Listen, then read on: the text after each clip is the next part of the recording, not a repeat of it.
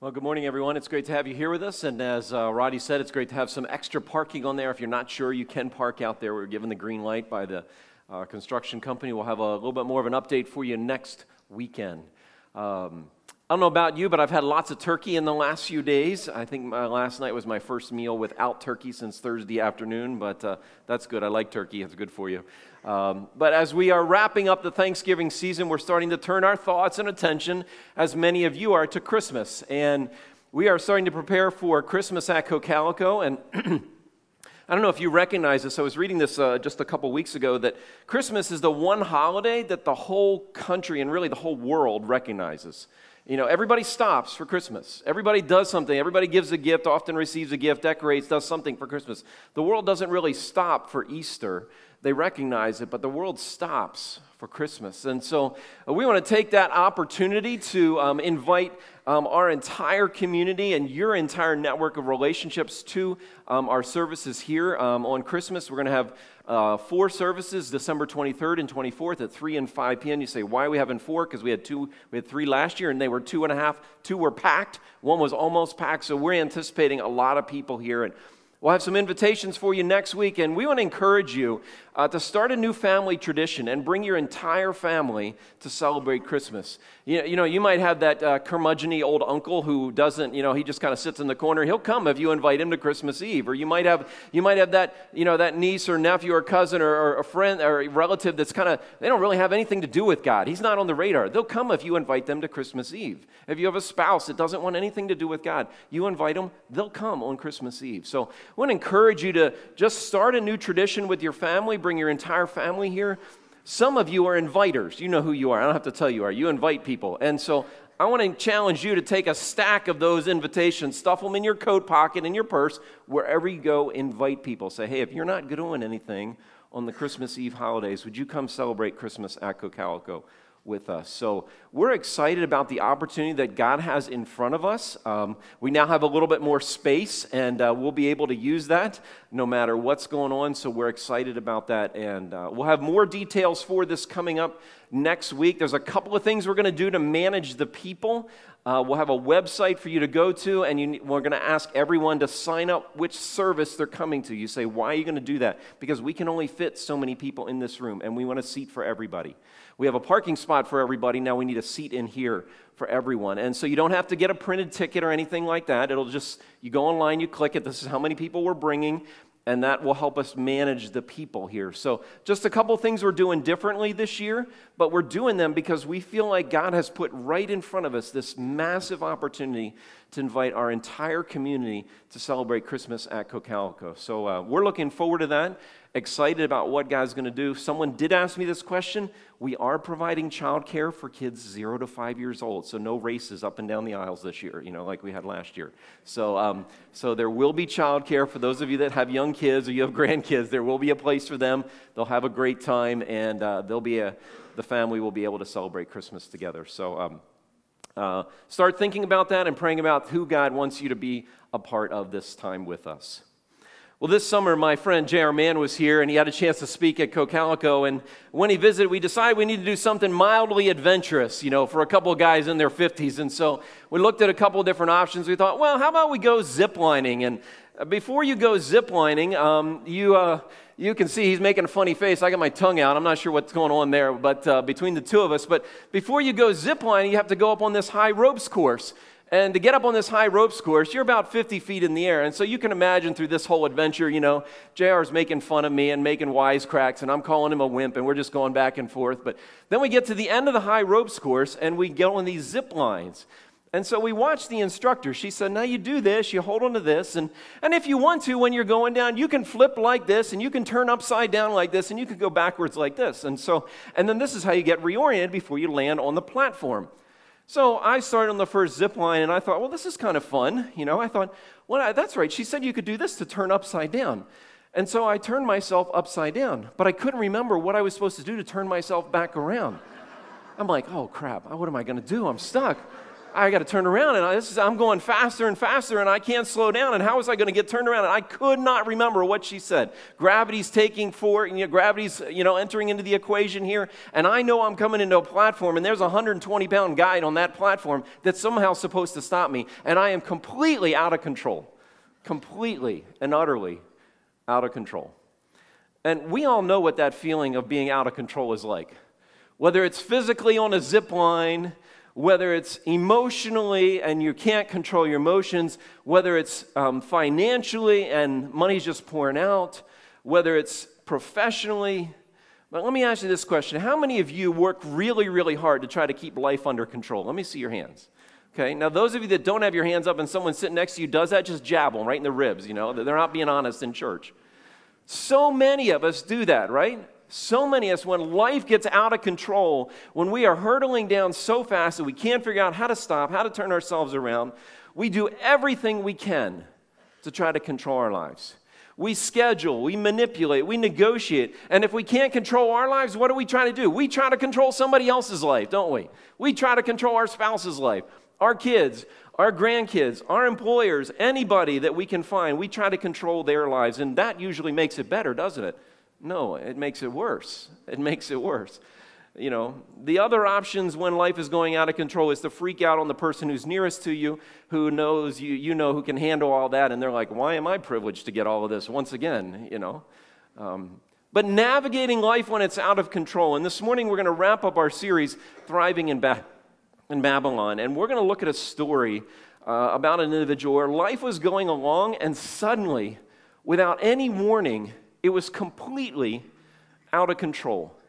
One of his most frightening experiences that the guy Daniel, we've been tracking his life, faces, and how God shows up. And my hope for you is that you get a glimpse of how God longs to show up in your life when you are hurtling through life and it is completely out of control. We've been in this series entitled Thriving in Babylon, and it's the story of this guy Daniel. And a guy that was taken from his homeland, moved 1,000 miles away, stripped of everything that he knew, his identity, his name, his culture, his heritage, his family, and they attempted to strip him of his faith. But somehow he held on to that. And in the midst of this, God showed up, and God revealed himself to him, and God rescued him. We're going to see that again this week. And God reminded him that God's completely in control, and God humbled the proud, and he destroyed the unbridled arrogance. And you might be wondering, if you're looking in the book of Daniel, you say, John, you said we're going to finish this, but we're only halfway through, and you're right, we are. There's the second half of the book of Daniel, chapters 7 through 12. The first half is designed to give us hope and confidence in a God coming through when life is at its worst.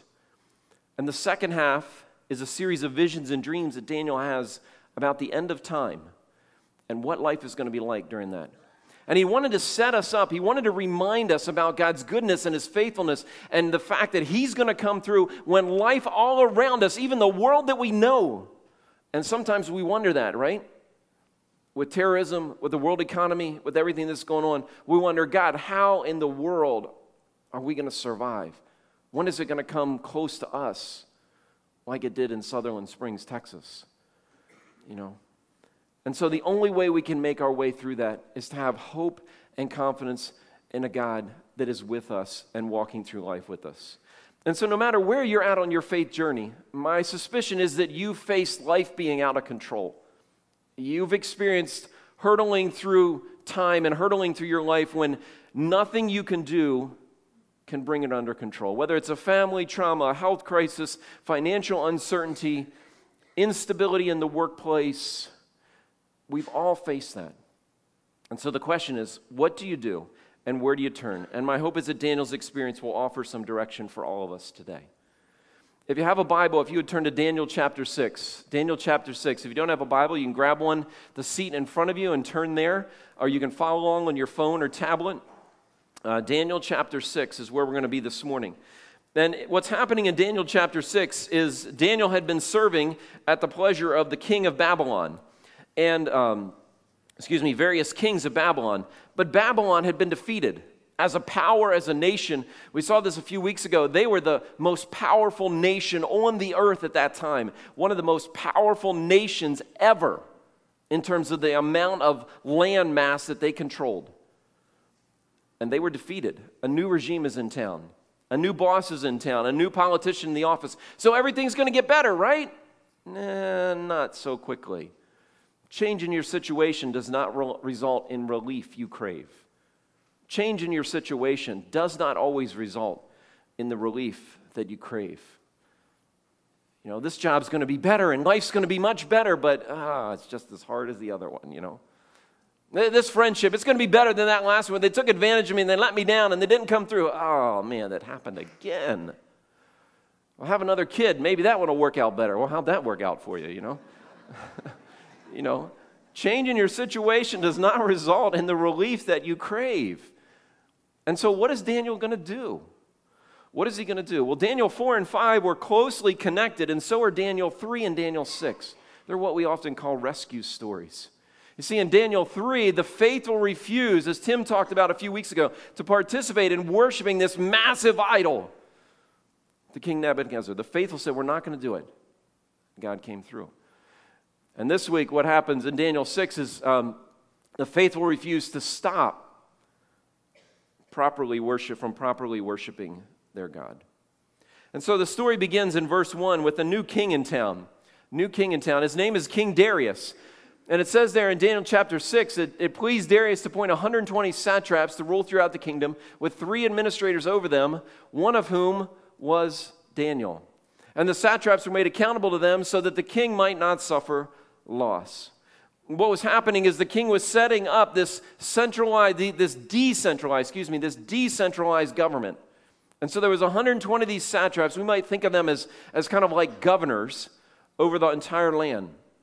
And they each reported to someone that would function like a VP. There were 3 of them, and Daniel was appointed as one of these individuals.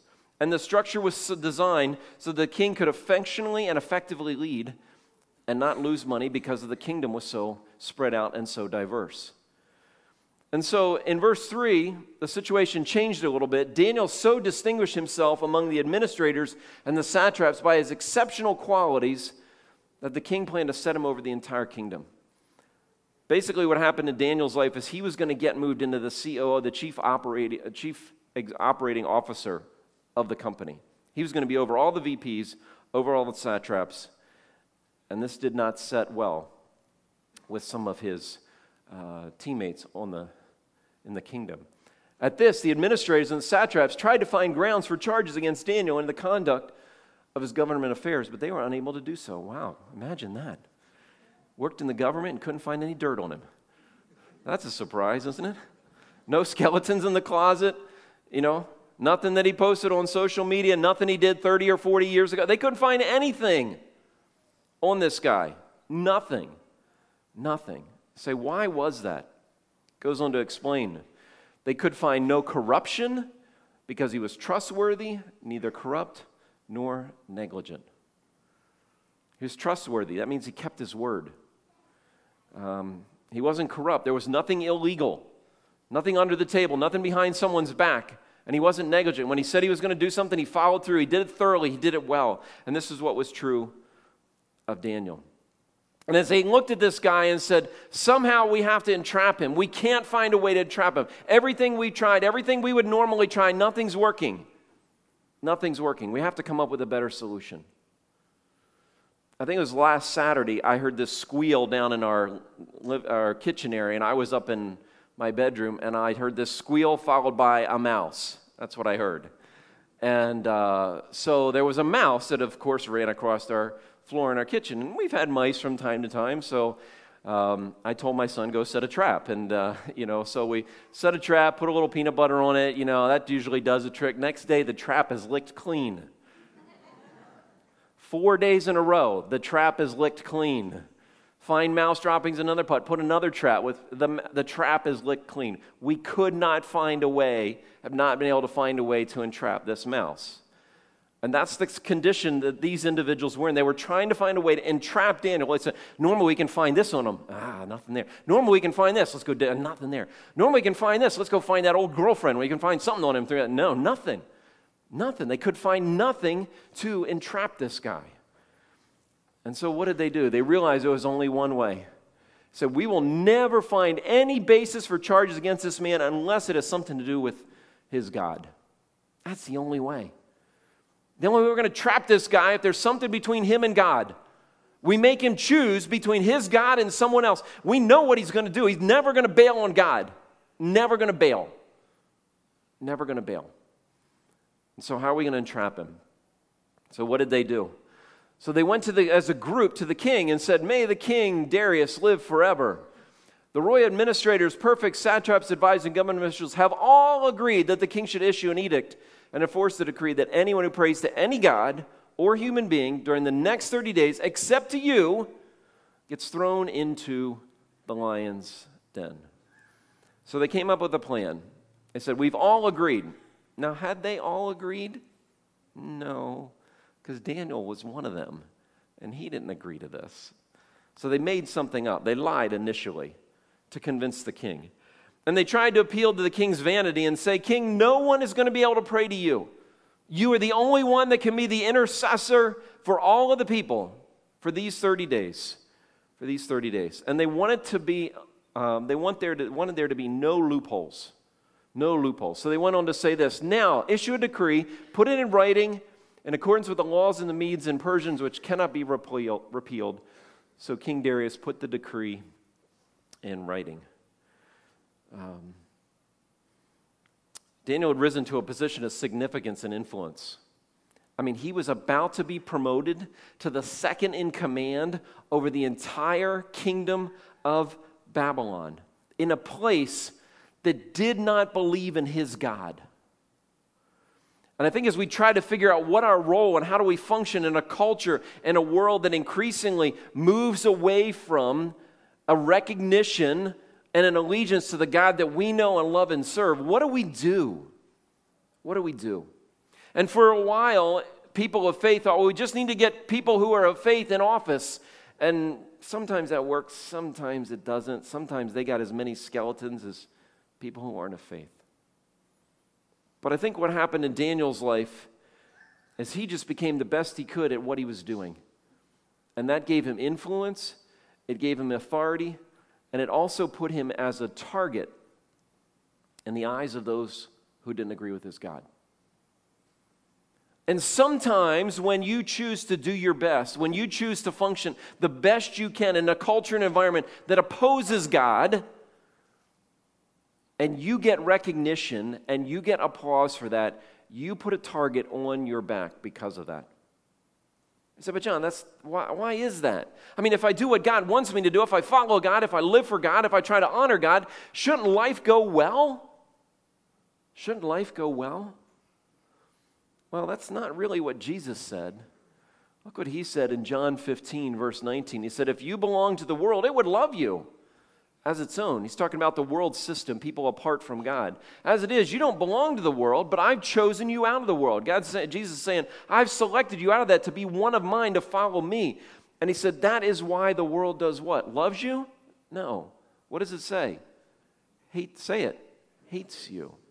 That's why the world system that opposes God hates you. I mean, we're seeing this illustrated in the life of this guy, Daniel. And so if you choose to honor God with your life, if you choose to follow him with your life, in a culture, in a setting, in an environment, in a family system, whatever it is that opposes God, you will be blessed by God, but you will have a target on your back by those who oppose and hate God. And so what is Daniel going to do? What is he going to do? Is he going to rant about how unjust the king's ruling is? Is he going to gather up a coalition and go into the king's court to protest? Is he going to contact Shadrach, Meshach, and Abednego and strategize, how can we live out our faith and not get caught, guys? We know what the rule is, but we got to live it. We don't want to get... What did Daniel do? None of the above. None of the above. When Daniel learned that the decree had been published, he went home to his upstairs room where the windows opened towards Jerusalem. And 3 times a day, he got down on his knees and prayed, giving thanks to his God, just as he had done before. Now, why did Daniel do this? Why did he do this? Did he do it just to thumb his nose at the officials? Did he do it saying to these guys, who do you guys think you are? Come on. My God he rescued my buddies out of a fiery furnace. You think lying? Come on, what in the world? I'm just going to do what I'm going to do and you go feed. Is that what he did? Is that what motivated Daniel to go to that window and bow down and pray? No, Daniel just did what he always did. He just did what he always did. 3 times a day, he got down and prayed, gave thanks, and he goes on to say, he said, God, what do I do? God, what do I do? You see, when life spins out of control and we can't figure out what to do, it's the things that you do when life is in control that will sustain you when things are out of control. It's the elements of your faith that you put into practice when life is in control that are going to sustain you when life feels out of control. Daniel didn't just start this up. Oh my goodness, I can't believe this has happened. Okay, I got to start reading my Bible. I got to start praying. I got to give some more money to the church. I got to start doing more. Maybe God will get me out of this. That's not true of Daniel. When life was in control, he started doing things to honor God that sustained him when life got out of control. And so maybe you're sitting here saying, well, John, life kind of feels in control right now. It's okay. And I would say to you, then what are the practices of your faith that you're doing right now that will sustain you when life gets out of control? Because the painful reality is it will. It does for all of us. At some point in our journey, it does. Why did Daniel do these things? Well, in 1 Kings 8:35, the prophet said this, when the heavens are shut up and because of rain, this is Elijah speaking, when they pray and give praise to your name, then hear from heaven, forgive the sins of your people. He's telling them what to do. And then he says, teach them the right way to live. He said, this is what I want you to be doing. Not just when you're stuck, not just when you're in a pinch, but this is what I want you to be doing. This is what I want you to be doing. The temple was in ruins, but Daniel prayed in that direction, believing that somehow, some way, God would restore that. We just sang this song earlier, Do It Again. Do it again. I love that song. It just reminds us that there's going to be dark days, there's going to be hard times, and some of you are right in the middle of them right now. And you're just wondering, God, are you going to do it again? Can you come through again? Because right now, I'm not really feeling like you're coming through for me. And I need some hope because I don't have any hope. My hope is diminishing. Was this required of Daniel to pray 3 times a day? No, it wasn't. David said this. He said, evening, morning, and noon, I cry out in distress, and God hears my voice. You say, John, what am I required to do? There's no requirements to do. A relationship with God, a relationship with Jesus requires you to do the things that cultivate a relationship. Spend time with Him. Talk with Him. That's what you do in any relationship, right? For it to grow. And so you spend time with God through opening the Bible and looking at what it has to say. And if you're not sure where to go or what to do, where to start, just talk to our pastors or small group leaders. Will give you some direction. You have to have a conversation, right, for a relationship to be fostered. And so you have to talk to God.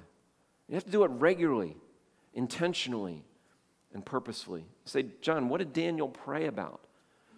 Well, you can maybe make a note and read Daniel chapter 9. A few chapters later, you'll see what some of the things that Daniel prayed about. But it goes on to say, then these men went as a group, and what did they do? They found Daniel praying and doing what? Saying, God, help. I need help. I need help. Daniel wasn't oblivious to his situation. Daniel wasn't sitting there and, hey, life is grand. God's going to bail me out. I don't know how. But no, he's saying, God, help. Help. I don't know where else to turn, God. I'm turning to you. Help. Help. The truth is for us, the greatest temptation when pressure comes on us is to give up those things that we've been doing in our relationship with God. I don't have time, I don't have money, I can't squeeze it in, I can't fit it in, I don't know why I'm doing this, what's the point of all of it? And so we scrap it all. We scrap it all. And then we find ourselves in those pressurized situations struggling to not give in. to not give in. You know, each one of us has a choice to make every day. What do those choices say about what we love and what we value the most? What do those choices say about what we love and what we value the most?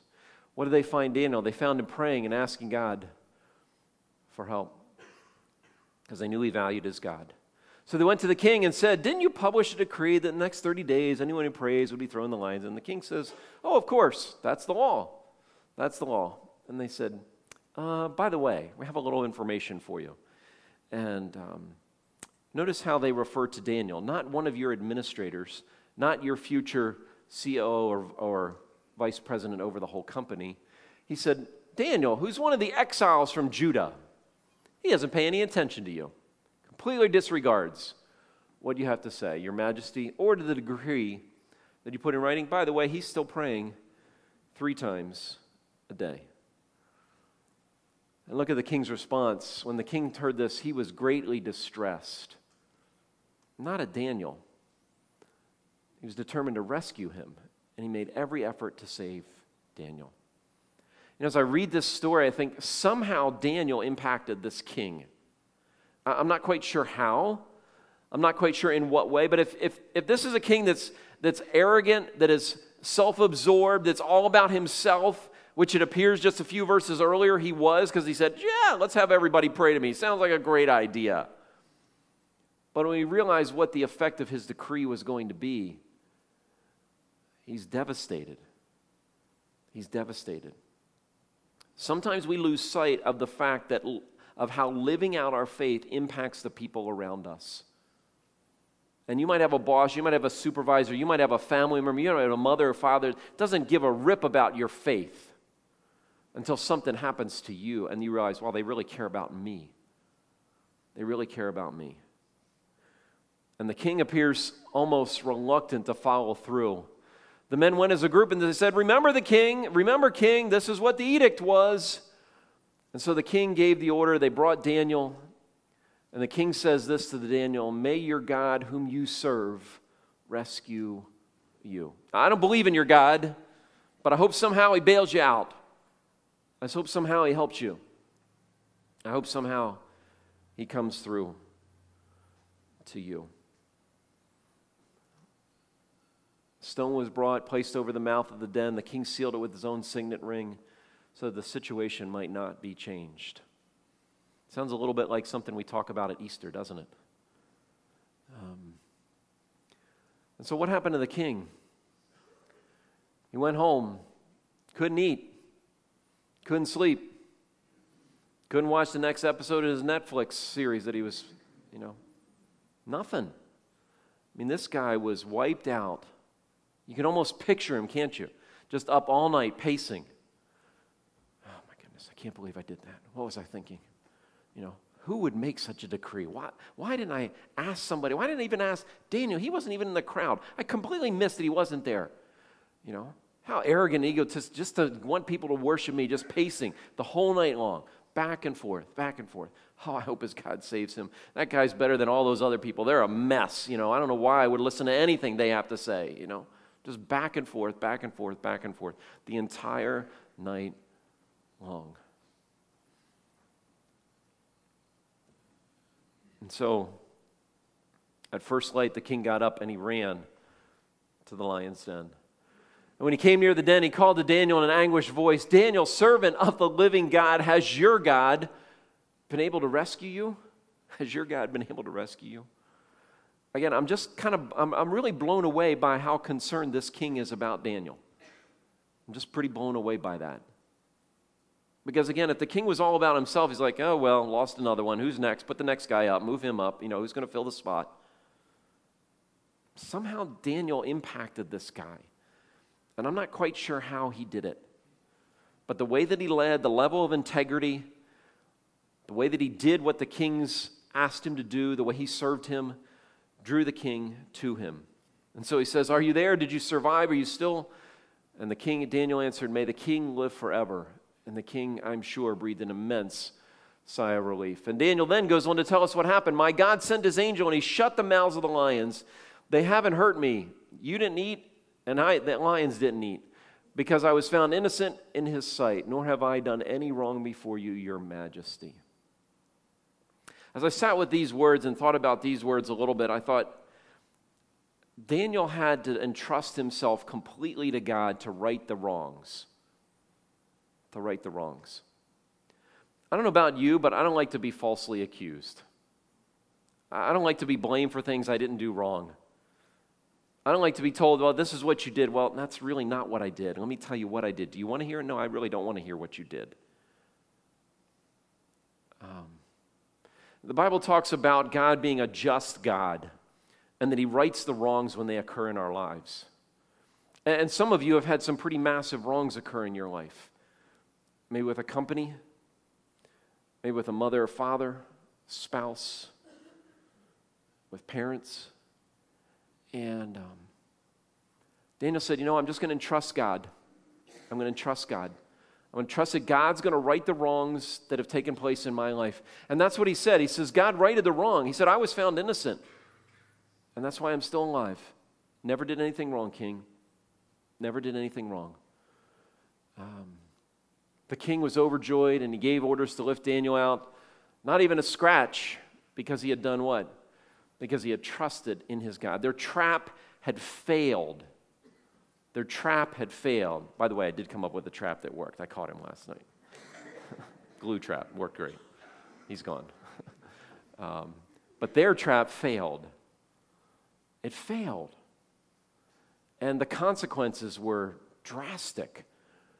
At the king's command, the men who had falsely accused Daniel were brought in, thrown in the lions' den, along with their wives and children. Before they even reached the den, the lions overpowered them. In case you thought the lions weren't hungry, they were very hungry. And they crushed them. You say, why even the children? Because in that culture, in that day, what would happen is children whose fathers had this happen to them, they would grow up, and guess who took out revenge against the king? It was the kids. It was the kids. Engineered by their mothers. And so he got rid of them all. He got rid of them all. And so how does Darius respond? Darius wrote to everyone. He said, the peoples of every language, may you prosper greatly. And then look what he says. I issue a decree that everyone has to fear and reverence the God of Daniel. And look how he describes the God of Daniel. He's a living God. He endures forever. His kingdom will not be destroyed. He rescues and he saves. And he's rescued Daniel from the power of the lions. That's an incredible declaration by a pagan king in the land that Daniel was living. Powerful statements. He rescues, he saves, and he did it again. He did it again. When I was out of control in that high ropes course and wondered what was going to happen as my nearly 200-pound body was hurtling to this platform on a tree stand with a female guide who was 120 pounds and was supposed to stop me, I had no idea how it was going to happen. But somehow, in literally 3 seconds, she flipped me around, got me on my feet, standing next to her on that platform. I have no idea this moment how in the world she did that. I literally don't know. And how I didn't go hurtling off into the woods somewhere, playing Tarzan without a rope. I honestly, to this day, I don't know how it happened. I literally, maybe Mark, who plays up here, he's one of those guys. Maybe he can explain it to me. But, and that's sometimes what God does. How in the world did God shut the lions out? I have no idea how God did that. How did God patch up that relationship that was it was fractured, it was estranged, I have no idea how God did that. I was strung out, I was addicted, I couldn't and somehow God freed me from that. I have no idea how he did it, but he did it. God provided me with this job. It's better than anything I could have even imagined. It's my dream job. How did that come? I have no idea how God did it. No idea. And the truth is, the God of the heavens, the God that I worship, the God that Daniel worshiped, is a God that rescues and saves. And sometimes we have no idea how he does it. No idea. And you and I can spend lots of hours and lots of time strategizing and planning and coming up with our own solutions to solve and fix this problem. Or maybe we just need to stop and get down on our knees and say, God, I have no idea how to fix this. I have no idea what to do, but I know you can rescue and you can save, and I'm going to fall down and plead with you. Because I have nowhere else to turn. Nowhere else to turn. Will no harm come to you like it did with Daniel? I can't make that promise to you. I can't. You might take some hits in the process. But I can tell you God will be with you. I can tell you He will never abandon you. And I can tell you that He is a God that rescues and that saves us. And as we wrap up this Thanksgiving season, I just want to close with a couple of thoughts. The first thought is, as you think about this year, is there some way that God has rescued you? Some way God has come through for you and rescued you, maybe from a bad financial decision, maybe from a career that was, you just didn't know how you were going to survive, maybe from a relationship that was harmful, maybe from an addiction or a habit that was just creating devastating outcomes in your life. Maybe God just rescued you from living life on your own instead of for Him. And He saved you. And I hope in these next few moments, you can just tell God that. You can just say, God, thank you for rescuing me. Thank you for saving me. Maybe God hasn't rescued you yet. And you're sitting there thinking, John, I'm kind of waiting for my turn. And I hope this morning you walk away with an increased confidence that God does this, that God rescues and that He saves. And He did it in His life, and He wants to do it in your life today. And so in just a moment, we're going to go to prayer, and I'm going to invite you to talk to God about two things. Number one, how has God rescued you in 2017? How has He rescued you? How has He rescued you? Maybe He's helped you see some things about your life that you've never seen before, and you're like, wow, God's given me a second chance. He's given me a second chance. Or can you pray in faith believing that God will rescue you? Can you pray in faith believing that that relationship can be restored? That wrong can somehow be righted? That hope will not be snuffed out? And that God will rescue and save once again? Would you bow your heads with me? And as we do, I just want to give you a moment to talk to God about those things.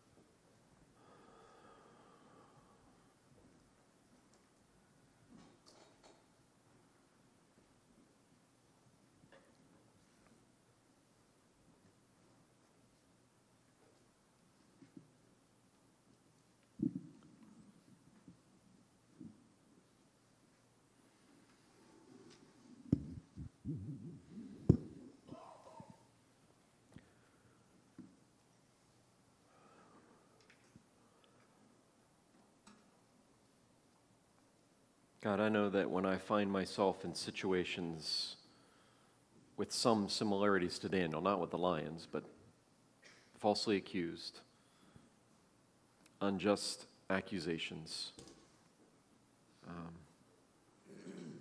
wrongs that just don't seem right.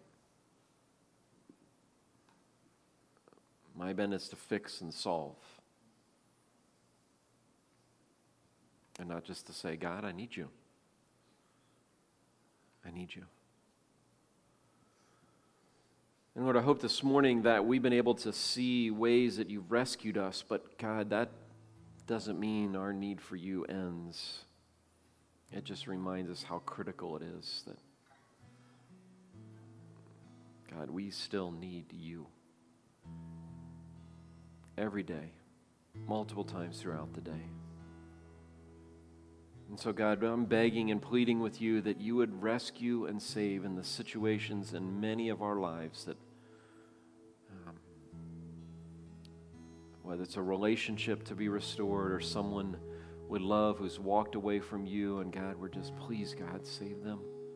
Please, God, bring them back.